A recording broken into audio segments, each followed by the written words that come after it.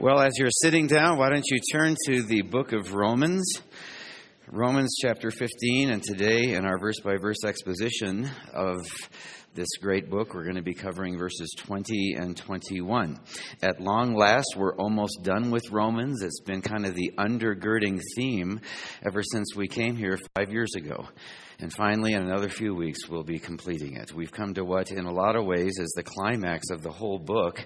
We've been looking at Paul's passion for ministry and how this really is kind of the consummation of the whole book of Romans, the purpose of all the doctrine that we've been going through, how we're saved to serve. Saved to serve, to be a channel of God's grace that was poured out so richly. He meant it to be poured out through us, so for us to be rivers and not reservoirs.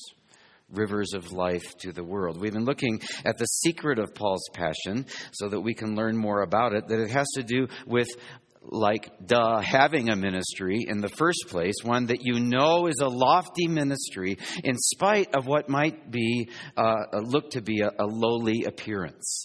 Just like Paul's ministry to the know-nothing Gentiles. We also saw that the secret of Paul's passion also had to do with having a lowly identity. A lowly identity in which you recognize the source of all that happens through you. I know many of you do it in different ways. I do it when I ascend these stairs. I do what Spurgeon did when he got up to preach. I say, I believe in the Holy Spirit. I believe in the Holy Spirit. I believe in the Holy Spirit with each step. Without you, it ain't going to amount to anything, Lord. The source of all that happens through us, a lowly identity that recognizes in that. And you do that and you'll end up reveling in the surge of God through you. Just like we saw Paul did. And then finally this week, the secret of Paul's passion has to do with having really a laboring intensity. A laboring intensity. We're going to see today how to stay in shape. How to keep from becoming a fat baby Christian. To tee it up, I'd like to begin by listening to a song that Amy Grant sang years ago, one that's kind of motivated me over the years to stay in shape spiritually. She begins, I know a man, maybe you know him too, you never can tell, he might even be you. I've fallen into this myself. He'll never grow, she sings, if he never gets fed. But on the other hand, he'll never stop growing if all he ever does is feed, sit and soak in the pew, you know. The song is called, fittingly, Fat Baby. Listen.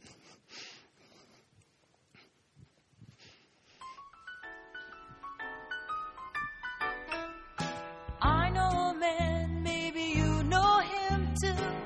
You never can tell, he might even be you. He knelt at the altar and that was the end. He saved and that's all that matters to him. My spiritual tummy, it can't take too much. One day a week he gets his spiritual lunch. On Sunday he puts on his spiritual best and gives his language a spiritual rest. He's just a fat little baby. He wants his bottle and he told me maybe.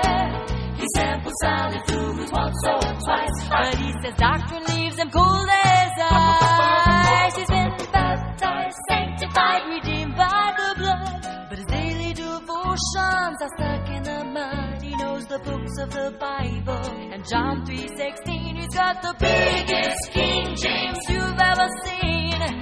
I've always wondered if he'll grow up someday.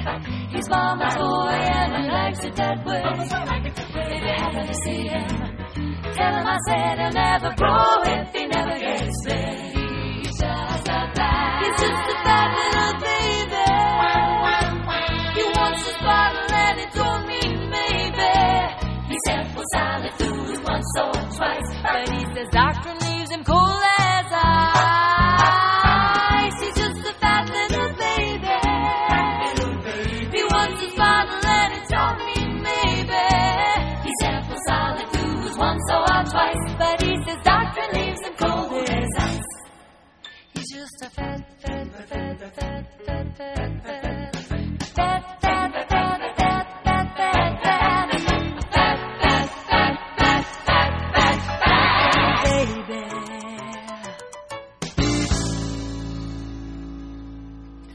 don't know about you, but when I listen to that, that is kind of the last thing I want to be.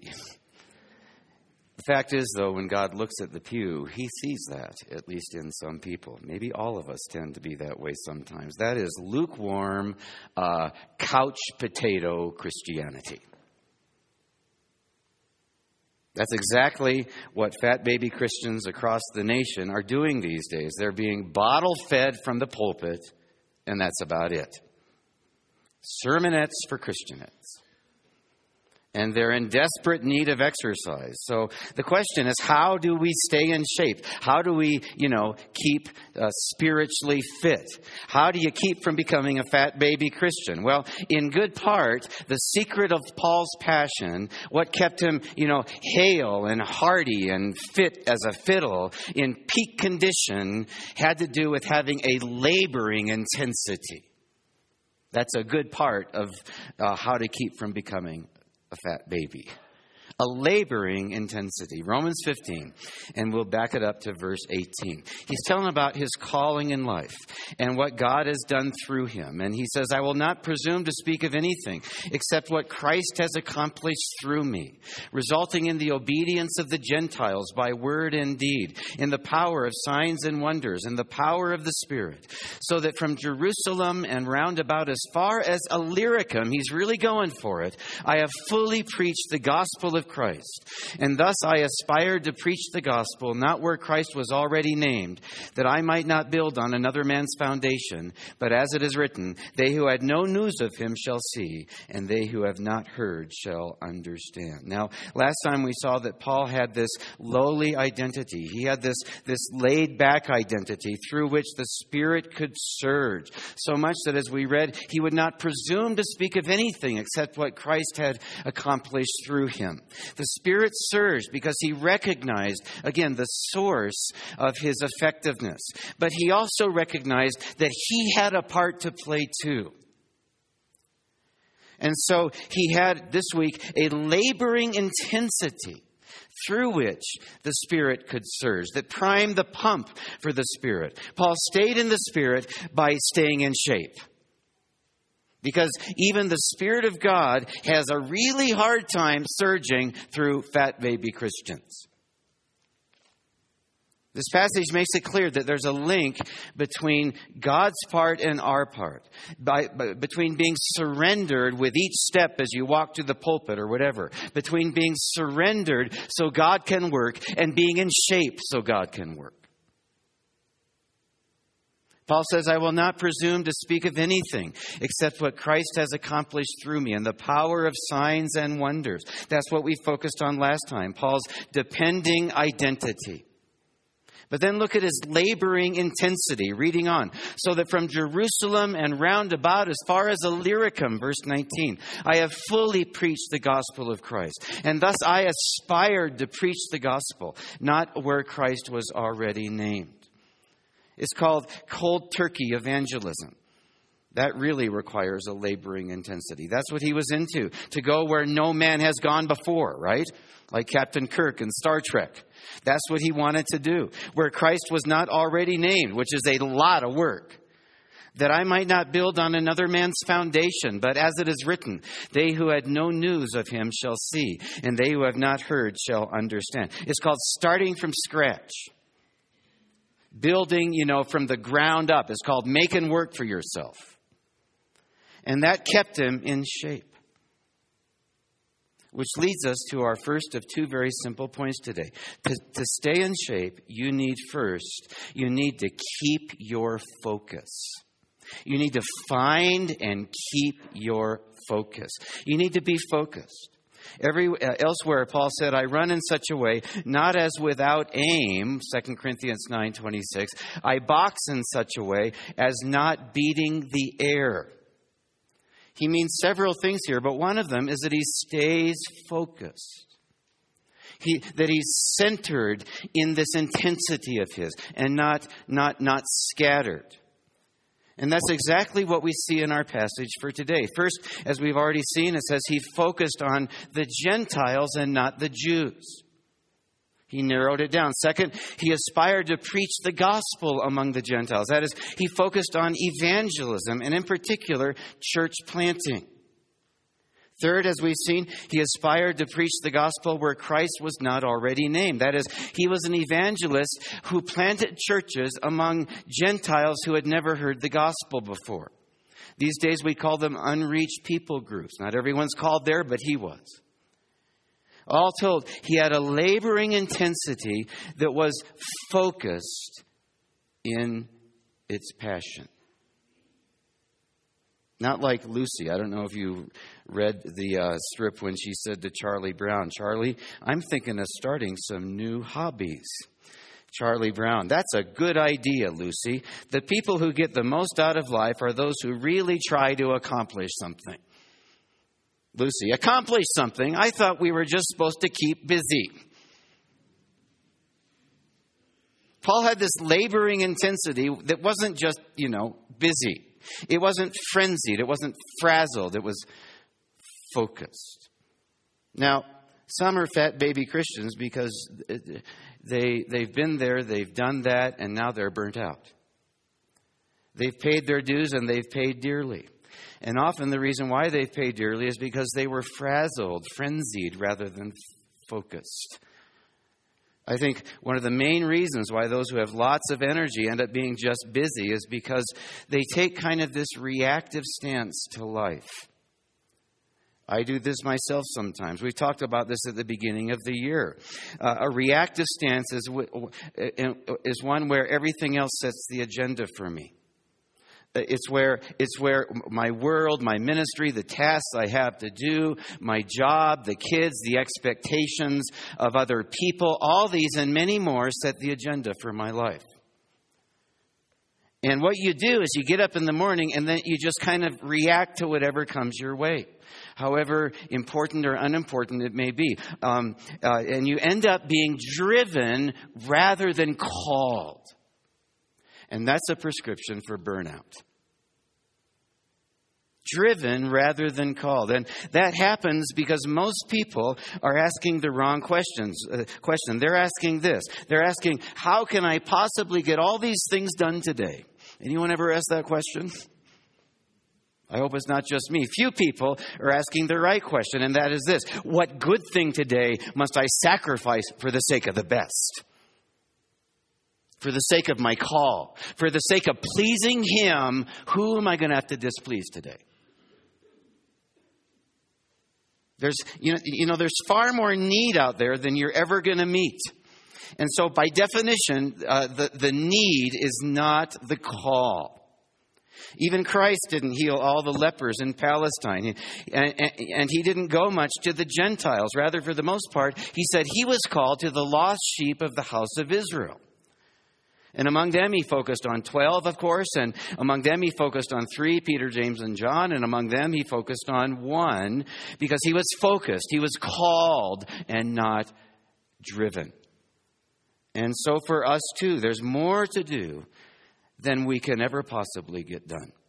There's more opportunities for ministry than you can possibly respond to. And so your only hope, if you're going to be like Paul, is to separate the call from the clamor.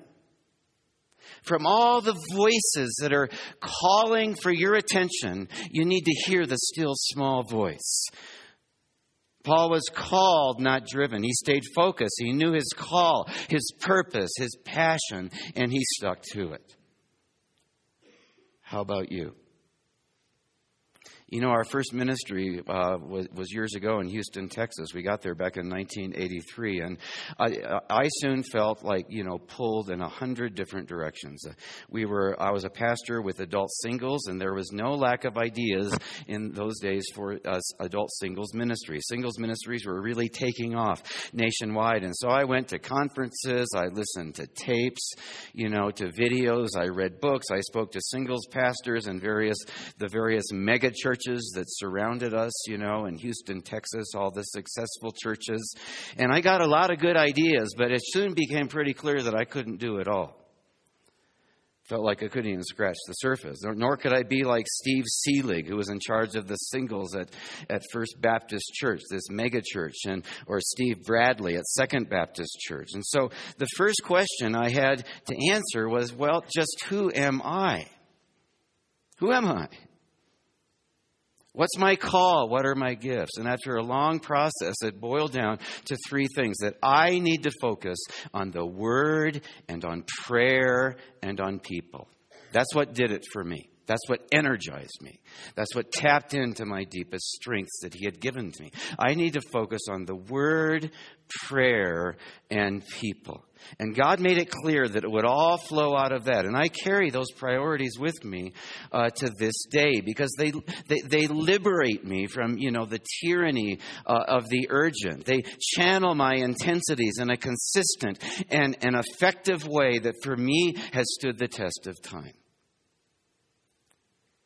Of course, we're also very unique with many different gifts and callings, and so it's different for different people. That's being focused for me. For many of you, that might feel like it's just too general. I talked to one woman this week who feels called to ministries in the church that have trouble getting anyone to respond. God bless you. That's what turns her on. At least that's one of the first filters she passes it through. If the need is made known and after several months no one steps up to the plate, she seriously considers it. Others of you are called maybe to a type of people like children or women's ministries or men's ministries or women who have crisis pregnancies or prisoners, or to a type of ministry like the ministry of encouragement to all types of people that God sends your way. Or ministries of mercy, like our benevolence ministry. And we'll be taking an offering for that at the end. Or the food bank. Or maybe for you it's music, like some of our brothers and sisters up here. Or behind the scenes service. We saw last time that William Carey's sister had the ministry of prayer. The key is to understand your gifts and to understand your calling and your unique circumstances. And sometimes that changes over time, and you get in a rut and you get tired of one kind of ministry and you go through this trial and error process of finding another. Well, if you're doing that right now, don't give up. It takes time sometimes. It usually does. And so you start out by doing something. You're doing anything. And then if you're not already, and He'll give you the direction. He can steer you if you're moving. Rather than, forever waiting for your day to come. You maybe just need to start seizing the opportunities that are staring in the face. And slowly but surely you'll see where you're effective, where you're fruitful, where you're passionate. And more you'll find your niche.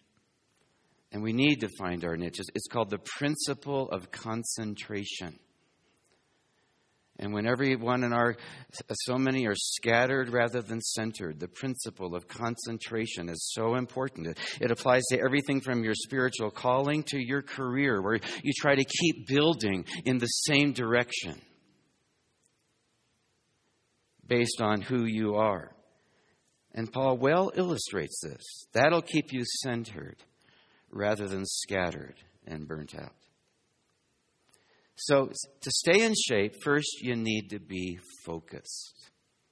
But second and finally, you need to be fervent. Fervent like Paul. It's not like, the focus you have when you watch TV with a remote in hand, right? A couch potato Christian. Rather, it's like the focus you have, the fervency you have when you put your hand to the plow. Paul was focused and fervent. He had a fervent focus. Listen, so that from Jerusalem round about as far as Illyricum, verse 1, I have fully preached the gospel of Christ. Thus I aspired to preach the gospel not where Christ was already named, that I might not build on another foundation. On and on it goes. This passage breathes with a fervent spirit. And you see it in all Paul's writings. Colossians 1:29, for this I exert all my strength, toiling and struggling, he said. 1 Corinthians 15:10, I labored even more than all the apostles. 1 Timothy 4:10, for this I labor and serve. And then in 1 Corinthians 15:58, he turns to us and he says, therefore, my beloved brethren, you do it too. Be steadfast, immovable, always abounding in the work of the Lord, knowing that in the Lord your labor is not in vain. And then back to Romans 12:11, just 3 chapters ago, he says that we're not to be lagging behind in diligence. We're to be fervent in spirit, serving the Lord. Last time we saw that the Spirit surges through a lowly identity that recognizes the source. But it also takes a laboring intensity that seizes upon it. Yes, do it in your own strength and you'll eventually dry up. But that doesn't mean you just let go and let God and wait for Him to take over. No, it's a both and, because it's a laboring intensity through a laid-back identity that unleashes the power of God. You know, my father, Warren Myers, modeled this more than anyone I know. He was a pioneering missionary in Asia. And his life verse was Paul's, 1 Corinthians 15:10. By the grace of God, I am what I am. He recognized the source. By the grace of God, I am what I am. But His grace toward me did not prove to be vain. Is it proving to be vain in your case? And how do you make sure His grace does not prove to be vain? But I labored even more than all of them. Yet not I, but the grace of God with me. There it is. Kind of reminds me of Eleazar. My dad always has. He passed away 10 years ago. But one of the mighty men of David.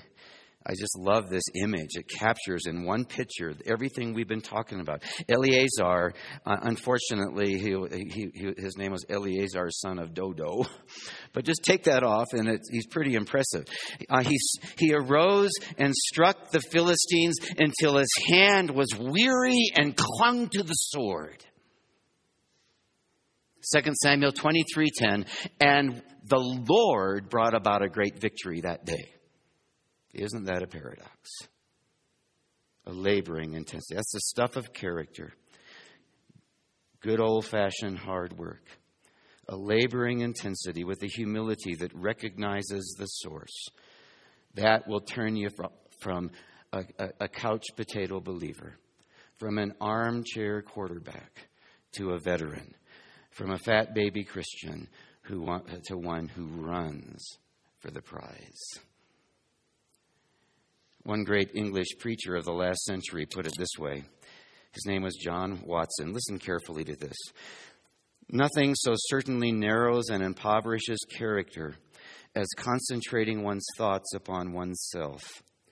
Just in proportion as a woman gives herself to a greater service, she becomes generous, gracious, loving, attractive. Just in proportion as she occupies her mind with her little ailments, her personal claims, her own comfort, her popularity, she degenerates into touchiness, pettiness, shallowness, and jealousy. If a young fellow, beyond the work that he must do, has no other concern but sport and his own pleasure, there is no hope of manhood for him. Nothing will come of him. He will simply be a weed in the garden of life. If the young man, though, throw himself into some public work, he will grow every day in intelligence, in capacity for affairs, in strength of will, and in personal self-respect. While he gives himself to service, the service reacts on him. It adds years of wisdom and strength to his life and makes him a true Christian and a citizen by its unconscious and penetrating influence. This I have seen and can testify from the experience of years. The surest safeguard against the corruption of selfishness is Christian service. It is the grace of God which makes character, but the grace of God works through means. And the reason why many people who are considered religious are so unchristian in their ways of thinking and speaking and acting, so uncharitable, so frivolous, so little, is that the action of grace in their souls has been hindered by their absorption in themselves.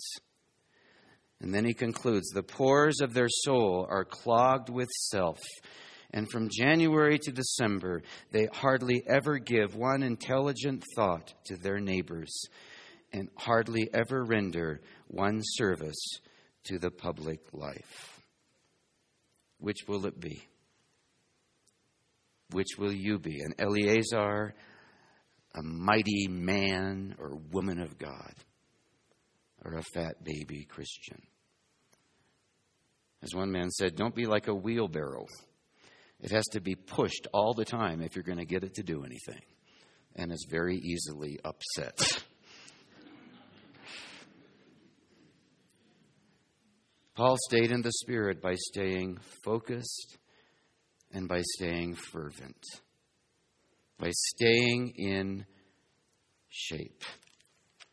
And that's what we're talking about. In this year of going passionately, we must never forget that we were saved to serve, like so many of you do, to channel the grace of God that was poured out through our salvation, to say, flow, river, flow, to be rivers and not reservoirs.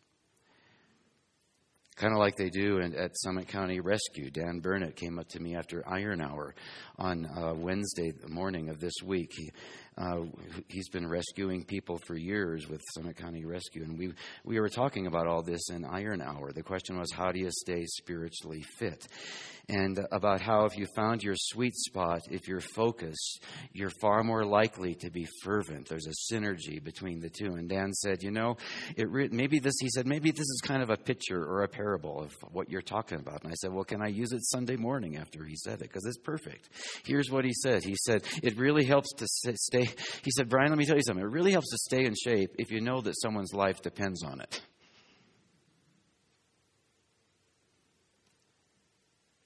To stay fit if you're passionate about what you're doing.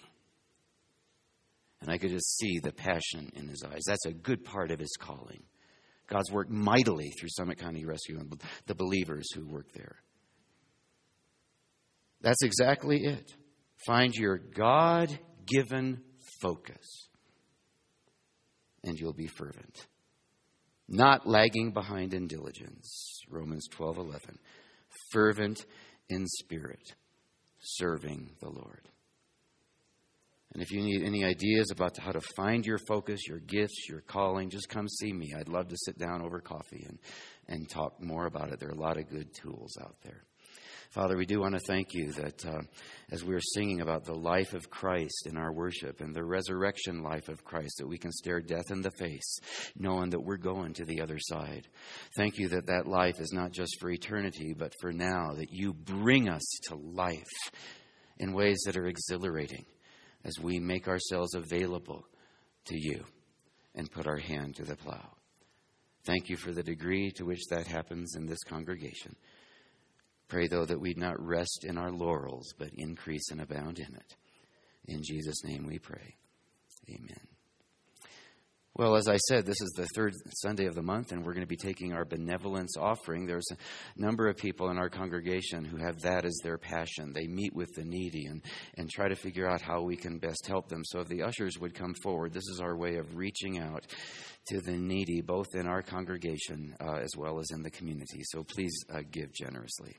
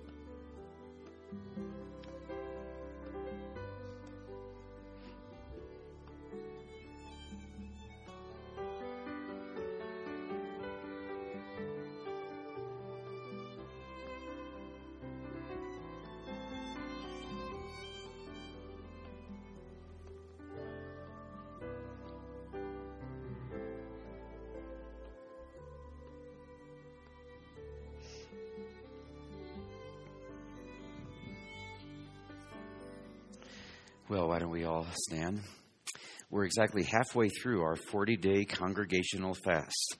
I probably don't need to remind some of you of that, but I just want to say, way to go. We've had an incredible sign-up and some great stories. And I'm going to be sending out an email this week that's going to be very important. So if you're not on our email list, please let me know and we'll get you on it. And that'll come out halfway through this fast. Remember, we're fasting each meal that we fast. We're praying the spiritual warfare prayer, which is on the welcome table. We're praying for some breakthrough issue in the life of ourselves or our family or friends. And third, we're praying for the soul of someone that we're going to be inviting to the Easter service. Those three things. If you'd like to find out more or talk more, any questions, I'll be at the welcome table. But go into the world in peace. Have courage. Hold on to what is good. Honor all men. Strengthen the faint-hearted. Support the weak. Help the suffering. And share the gospel. Love and serve the Lord in the power of the Holy Spirit. And may the grace of our Lord Jesus Christ be not just with us, but through us all this week. Amen and amen. Thanks for coming. Have a great week.